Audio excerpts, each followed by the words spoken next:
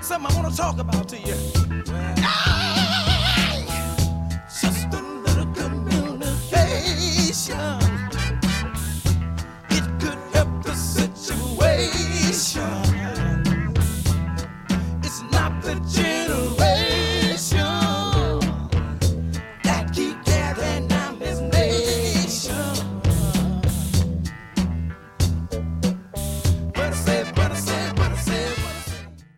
Welcome to Communication Mixdown. I'm Rima Rattan.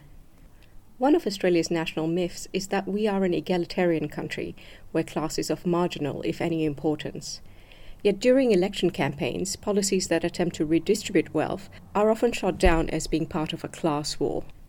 And more significantly, the ongoing COVID-19 pandemic has highlighted that maybe we aren't as equal a society as we'd like to imagine. So what does class mean in contemporary Australia?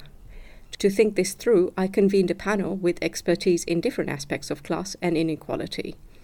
In the order they appear in what follows, they are Elizabeth Humphreys, a political economist at UTS in Sydney, who researches how workers cope with economic and climate change, and particularly how they try to make a better life in difficult circumstances.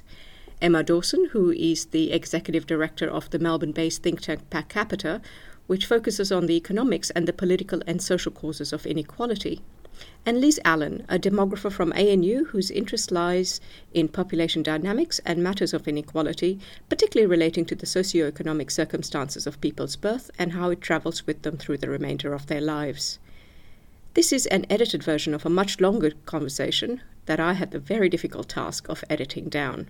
Who is the working class now in Australia? The working class is the same as it's always been. It's people who have to sell their labour. And there's a lot of differentiation within that. So, we have international students who are working Deliveroo to try and make rent and living doubled up in bedrooms in poor quality housing. We have fly-in, fly-out workers who are on decent wages, but it's time limited because they might be working in a mining industry that, has to end because of climate change. I'm a well-paid university academic, but 500 people are going to be sacked on my campus in the next 2 months. It's very differentiated, but we're all in the same position in that I don't have a company that I can draw profits from. I have to go to work. If I lose my job, I'm in real trouble and I would have to offload my house because I couldn't afford the mortgage. And my mortgage is tiny compared to the average in Australia, but we all know what unemployment benefits are. $300 a week. It is nothing. And so all of those people are part of the working class in Australia today. It comes back to how we define class. And I think, the way that Elizabeth is thinking, it's how I define it too. If you have to sell your labour to survive, then you're working class. You may identify as middle class, you may have very refined tastes and have a job at the moment that's a six-figure salary job, but you don't have that security of saying, well, I have an investment property or I have shares that I can draw income from. I can afford to not work for an extended period of time.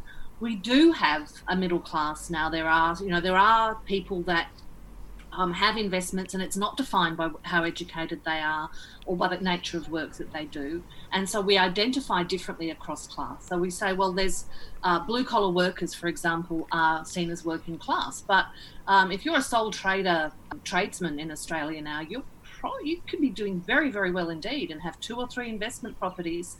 So you're actually somewhat shielded from the vagaries of selling your labour.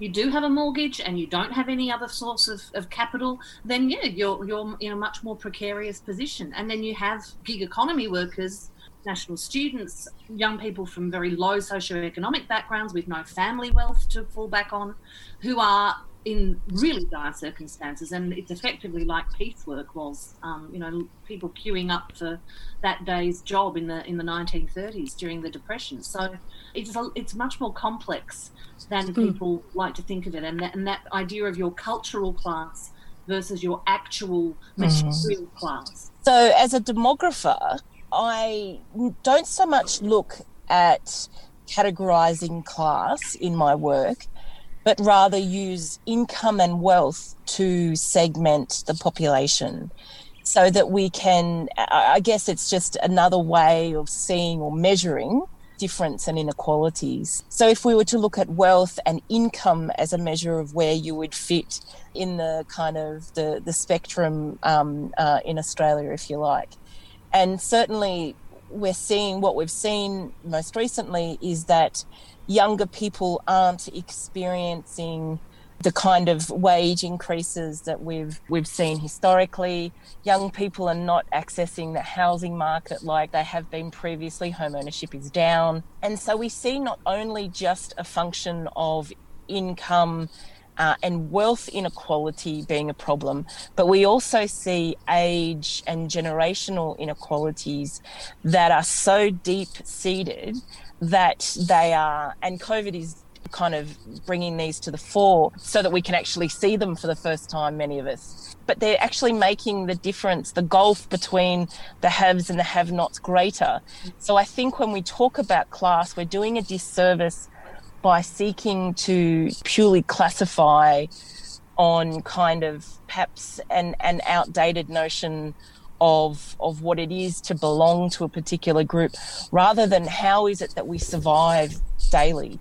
And I think that for me, that measure of wealth, the recent ACOS UNSW report was horrifying. If we look at that segmentation of the population according to wealth inequality, there are people that are, if we're talking about income, one step away from kind of that. If we're living paycheck to paycheck, but if you're living in a house that you're paying off, or you have some other kind of means of a safety net, you're relatively better off than someone who is renting or is couch surfing. And these are the things that I don't think politicians and the political class see. They don't see what it's like day to day for families to live now. And with that insecurity, right? Housing, the thing that came to the fore in that ACOS report is the level to which owning a home protects you to some extent. And Elizabeth was right before to say, if you lose your job and you've got a mortgage, you might lose that house. So you're still working class, but you're better off than somebody that's renting. What Liz hit on there is the really thorny issue in our public debate for me, which is we talk about income equality, and it's wealth that makes the difference. It's the capital that you own, the assets that you own, the things you can fall back on that makes a difference to how you experience the world. And we do not tax wealth in Australia. Nope. We don't adequately measure it. We don't even talk about it. And that's why, one of the in favour solutions of the modern left for inequality is a universal basic income. And I have been shot down in flames for saying I don't support that. And the reason I don't support it is because it does nothing about the distribution of wealth. It actually just takes some money from wealthy people, puts it in the pockets of people without any wealth, and allows them to keep buying stuff in a system that funnels the money back up to the top. What we actually need to disrupt is the concentration of wealth that has gone so far to the top 1% to 5% over recent decades that we now saw, even in Australia, that we think is egalitarian. The ACOS report showed that the top 10% of wealthy people in this country on the top 20% own more assets than the rest of us put together. And the top 10% own half. The top 20% own over 3 million per person, 90 times below the lowest 20%, whose wealth assets are $36,000. And that is basically what they have in super, which they can't access in a crisis anyway. And I think that's what makes the way people experience a crisis quite different. Never mind the fact that even if they could access that, and people have been able to access 2 lots of 10,000 from their super, the lifetime impacts of that are a real problem. I think though it's not about competing views of class. I think they're actually complementary. What Marx is talking about is how power is distributed in society and how people draw an income, and that they are very different and exploitative relationships, that some people are actually using other people to make their money, and they have greater choice. Then we have those sociological differences. I remember at university in the 90s, in the very early days of computers, they made us do this exercise about how would we make an inequality map of Melbourne's local government areas, and we had to pick categories from the census data to do that. And they're the ones you'd expect and that you would work with all the time. What's the percentage of people renting in this suburb? What are the percentage of people who have a university degree? What's the income of people in this suburb? Did their parents go to university? And collecting all of that in order really to make a class map of Victoria. We have to use the stats we have. We're a bit rough and ready and sort of saying, well, this is the shape of it. But on the other hand, we know it when we see it, right? Yep. All you've got to do is drive around those suburbs of Melbourne, and the differences between Sunshine and Elwood are there for everybody to see. And so in that sense, I think class is a really simple thing. People absolutely know it when they see it. And they know that the social capital, the ability to navigate government policies and to navigate job interviews and to know how to dress the right way for a job interview, these things, it just come naturally because people in well-off families are trained in certain ways. And it's a real struggle. If you're locked out of those kinds of either education experiences, the kind of socialisation that makes you get ahead, there's not even a way to kind of measure that social capital. But again, you know it when you see it. Really pertinently, if you were to take that map of Victoria's class and overlay a map of where the second stage of the COVID outbreak is, it's where people are in the most, precarious situations. So it's those suburbs that have got high levels of insecure work, rental accommodation, insecure housing, crowded accommodation. That's where the outbreak is occurring, and that's happened all over the world. That because people have less ability to insulate themselves. Their jobs require them to go out to work. Their accommodation means it's harder to socially distance, and they don't have, again, as Elizabeth said, the kind of social capital to be able to navigate what is an ever-changing situation. But it's also true that class map of Melbourne maps to every other health. Yes, certainly does. Yeah, right? Because it's the working class people who have diabetes, who have the heart disease, who don't do as well with cancer, and that is about what kind of poverty and food their parents and grandparents had, access to doctors, access to dentists. It's expensive to be poor in Australia. And then the neoliberal ideology tells us it's those people's fault, right? It's their fault that they're sick, it's their fault that they're overweight, it's their fault that they have these bad outcomes. And I think part of breaking through the way that we even hear what's happening with COVID is to actually say it's the circumstances of these migrant communities in precarious work that we have known about for decades. This is not an accident, right? No. And I think, we've touched on this idea of access, right? This idea of that social capital grants us access or limits access. And so kind of brings up this idea that I like in terms of opportunity. And at the moment, what I really hate is this idea, if someone has a personal deficit, say, for example, they're poor, maybe they're not having a go. That's what their barrier is.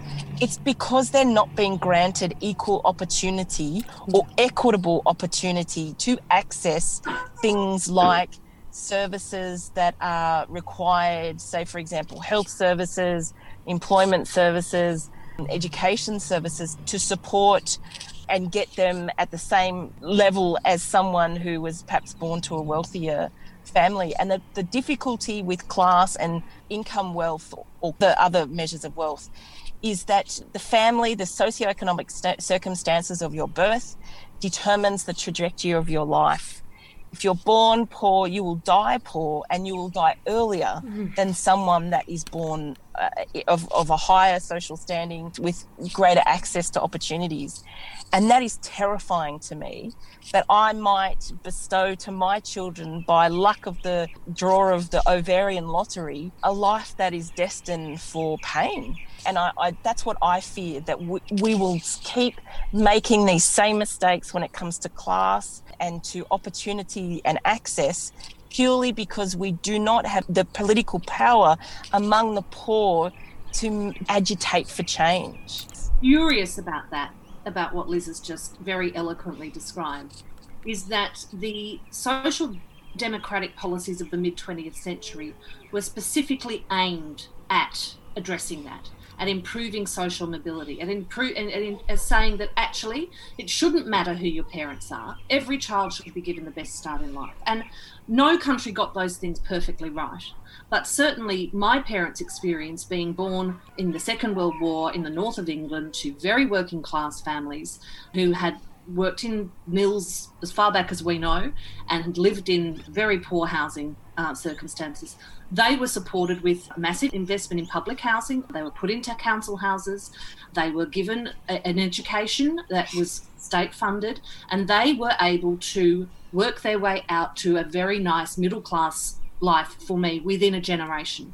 We have deliberately dismantled those things over the last 30 to 40 years. Neoliberalism has deliberately dismantled those things. And we've seen it most recently in this change to higher education policy that is making it impossible for working class kids, for kids from poor backgrounds to go to university and study humanities. The latest change is that if you fail a certain percentage of subjects in the first year, you lose your HECS. The fact that working class kids are less likely to take on HECS because of the fear of the debt in the first place. We have done so many things in the last 30 or 40 years that have deliberately dismantled that infrastructure that was put in place between the 1940s and the 1970s to try to lift social mobility and enable kids and young people to get the best start in life. And at the same time, we've funneled more and more wealth to existing wealth holders, and it has been quite deliberate. And the failure of the left, of social democratic parties here and around the world, has been to fall into line with that and to not say, actually, this is an attack on the very reason our political movements got started in the first place. It's, you know, if we're not going to stand up for that, I don't know what social democratic parties around the world are for. Fitzroy Legal Service has launched a free information and advice phone service for people who have been stopped, questioned, fined or charged for breaching the new COVID-19 restrictions. Have you been fined or charged under the new laws? Or stopped and questioned by police for being outside? Call 0434 136 501. Weekdays between 9am and 5pm. That's 0434 136 501. Or head to fitzroy-legal.org.au for more information. You can also report incidents at covidpolicing.org.au. Fitzroy Legal Service is a 3CR supporter.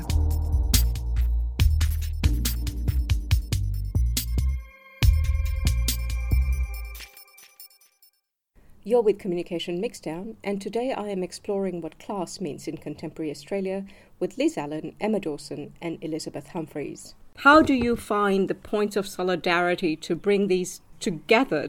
We can have a dialogue about the way forward, and that's broken down. Trade unions used to be the place where that dialogue could happen for all their problems, so don't have rose-coloured glasses about their past either. Working people have always been atomised individuals in a competitive society. It is not natural or automatic that people come together into trade unions. That's a political strategy of people who have decided to, instead of competing with the person next door for a job, to get together and improve the lot overall. And I think that has to be part, whether it looks like the trade unions of yesterday or today, or whether it actually looks different in the future. Working people coming together to do that has to be part of what happens. And as much as there's been a collapse of organised labour in Australia and the US and the UK, actually there's been a real growth of labour struggle in China, in India, in other locations. So it's not unidirectional. And this is why it is a challenging thing, because we're not a monolith. You know, working people, as Elizabeth's just said, we've had to compete against one another for scarce resources throughout history. Whereas the capital class, they have a great deal of common interest in banding together and keeping the lower classes out of their space. One of the things that I'm working against every day is this idea that we can either talk about our class solidarity or our identity, and this attack on identity politics as though it's somehow a distraction from the main game. It's part of the main game. People forget that actually Martin Luther King's March on Washington was a march for jobs. And so we need to remember that, yes, we will have different intersectional experiences of disadvantage and of exclusion, and they will vary as to our race, our colour, our cultural beliefs, our religious beliefs, our gender, our sex, our sexuality. But at the core of it, those without power have nothing to offer other than the power of their collective action and their ability to withhold that labour, because it is labour that builds wealth. And it's a classic line that a former colleague of mine, Warwick Smith, used to quote all the time, which is, when someone tells you they made their fortune through hard work, ask them whose. Because it is our work that builds wealth and profit. And if we collectively say, well, I'm not going to put up with these standards of living anymore, we are going to mobilise and collectivise and create the kinds of movements that were created through the labour union movements back in the late 1800s. They may look different, as Elizabeth said. They may form over social media. They may form in different ways. But to remember that it's about disrupting the power imbalance more so than anything else, that we have more in common, those of us that don't have the power of capital. We have to allow that difference to come to the front, right? I think the risk is to think that we need to have one message and that we need to be able to organise in a way that erases the difference. Yeah, that erases the difference. But if the last decade and the opening up of discussion on race relations in Australia has shown us anything, is that it's only through dealing with those difficult intersections, including how they play out in the labour market and the working class, that's going to allow everybody to go forward. And that means giving greater space and voice to people who've even been excluded from the labour movement in lots of ways itself. But these things are a process. I hate to go back to Marx, but he did say that there were these ingrained tensions in capitalist society that cannot be gotten around. These tensions are going to be with us, and that's why it's always a struggle. I despair that difference always has to end up being hierarchical. That's how it always ends up seeming. Like, as soon as there's difference, there's this kind of reach for some sort of hierarchy. Who's on the top? Like, which is the best of the differences? It ties into that idea that the powerful want us to have, that somehow I'm better off focusing on I'm better than her or him because X, Y, Z. And positioning ourselves in a hierarchical way, rather than recognising that individual experiences of oppression are exactly that, and they are formed along different identities, and all of those identities are a valid way of experiencing oppression. The point is to fight the oppression. I support what both Elizabeth and Emma have said, is that we don't want to seek consensus, nor should we, but we need to get angry. We need to get angry, not just for ourselves, but for the future generations and for those that don't necessarily have the social capital to be able to voice their concerns. And they're the ones, of course, that have the most to benefit from any kind of major reform. So get angry, demand that we have transparency and more scrutiny within our political elite and within our parliamentary processes. I think what's so heartening for me at the moment is, despite how shockingly bad COVID has been, it has provided a bit of a disruptive mechanism that allows us to take stock and reevaluate where we're headed and where we want to be headed. And I think that now's the time. Get angry and demand. We don't have to be the same or have consensus, but we need to have a belief that we can be better than what we're on where we're headed or how we're going about it. That's very true, Liz. Like, one thing that Michael Quinlan says about workplace disasters is that, 35 workers died when the Westgate collapsed, but many more died in single accidents in construction in that year. But the disaster itself brings into focus what the real problems are and what potentially we can do about it. And I think in that way, we have to seize the opportunity of COVID in order to say, look, look what it reveals, right? And we can all see what it reveals. That class map of Melbourne and the spread of the virus is there on the front page of a major daily newspaper in Melbourne. It's about, yes, us getting angry, but also prosecuting a way forward and having a dialogue about the way forward. And leadership is a dialogue, right? It's dialogical. We need to put in the hard work to build that social movement here that can really win a different sort of society. Before COVID happened, there was this worldwide sort of swell of protests. There was this kind of momentum building around protest internationally, and that COVID has sort of disrupted that. It's disrupted it, but it's not going away. You're seeing that the Black Lives Matter protests in America are not being suppressed by COVID. So it has exposed absolutely the things that have been existing in our society for a long time. And one of the really great examples that builds on that and of what Liz was saying is, you know, feminism. White feminism is so criticised rightly because it seems to have forgotten about everything but those very powerful white voices, the Lean In movement, the Get Women on Boards. Yeah, and that's, you know, they're forgetting entirely. They think that equality is having more women in the boardrooms of corporate Australia.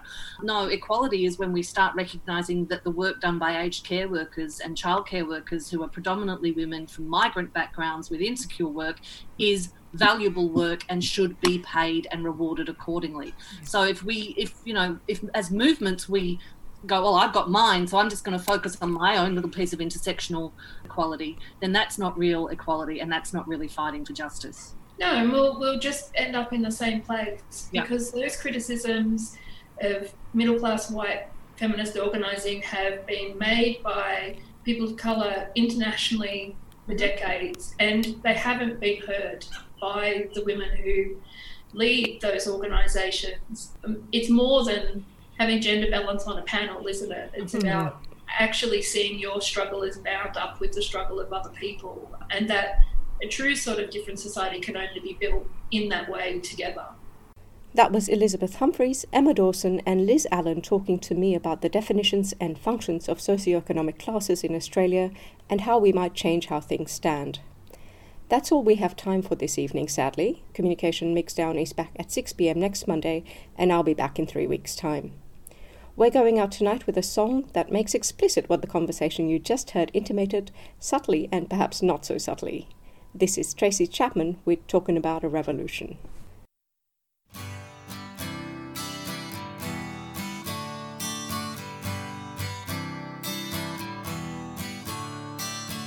Don't you know, we're talking about a revolution. It sounds like a whisper. Don't you know, we're talking about a revolution. It sounds like a whisper. While they're standing in the welfare lines,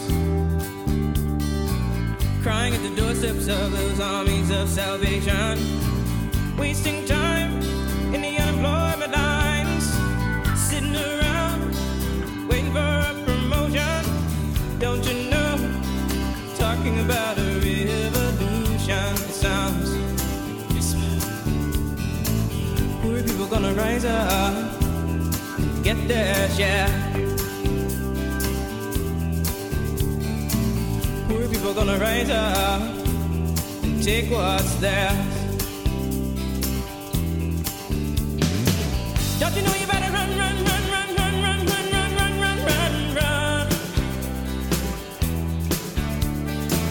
Oh, I said you better run, run, run, run, run, run, run, run, run, run, run, run. 'Cause finally the tables are starting to turn. Talking about the revolution. Yes, finally the tables are starting to turn. Talking about a revolution. Talking about a revolution, while they're standing in the welfare lines, crying at the doorsteps of those armies of salvation, wasting time in the unemployment lines, sitting around waiting for a promotion. Don't you know, talking about a revolution sounds a whisper. Starting to turn.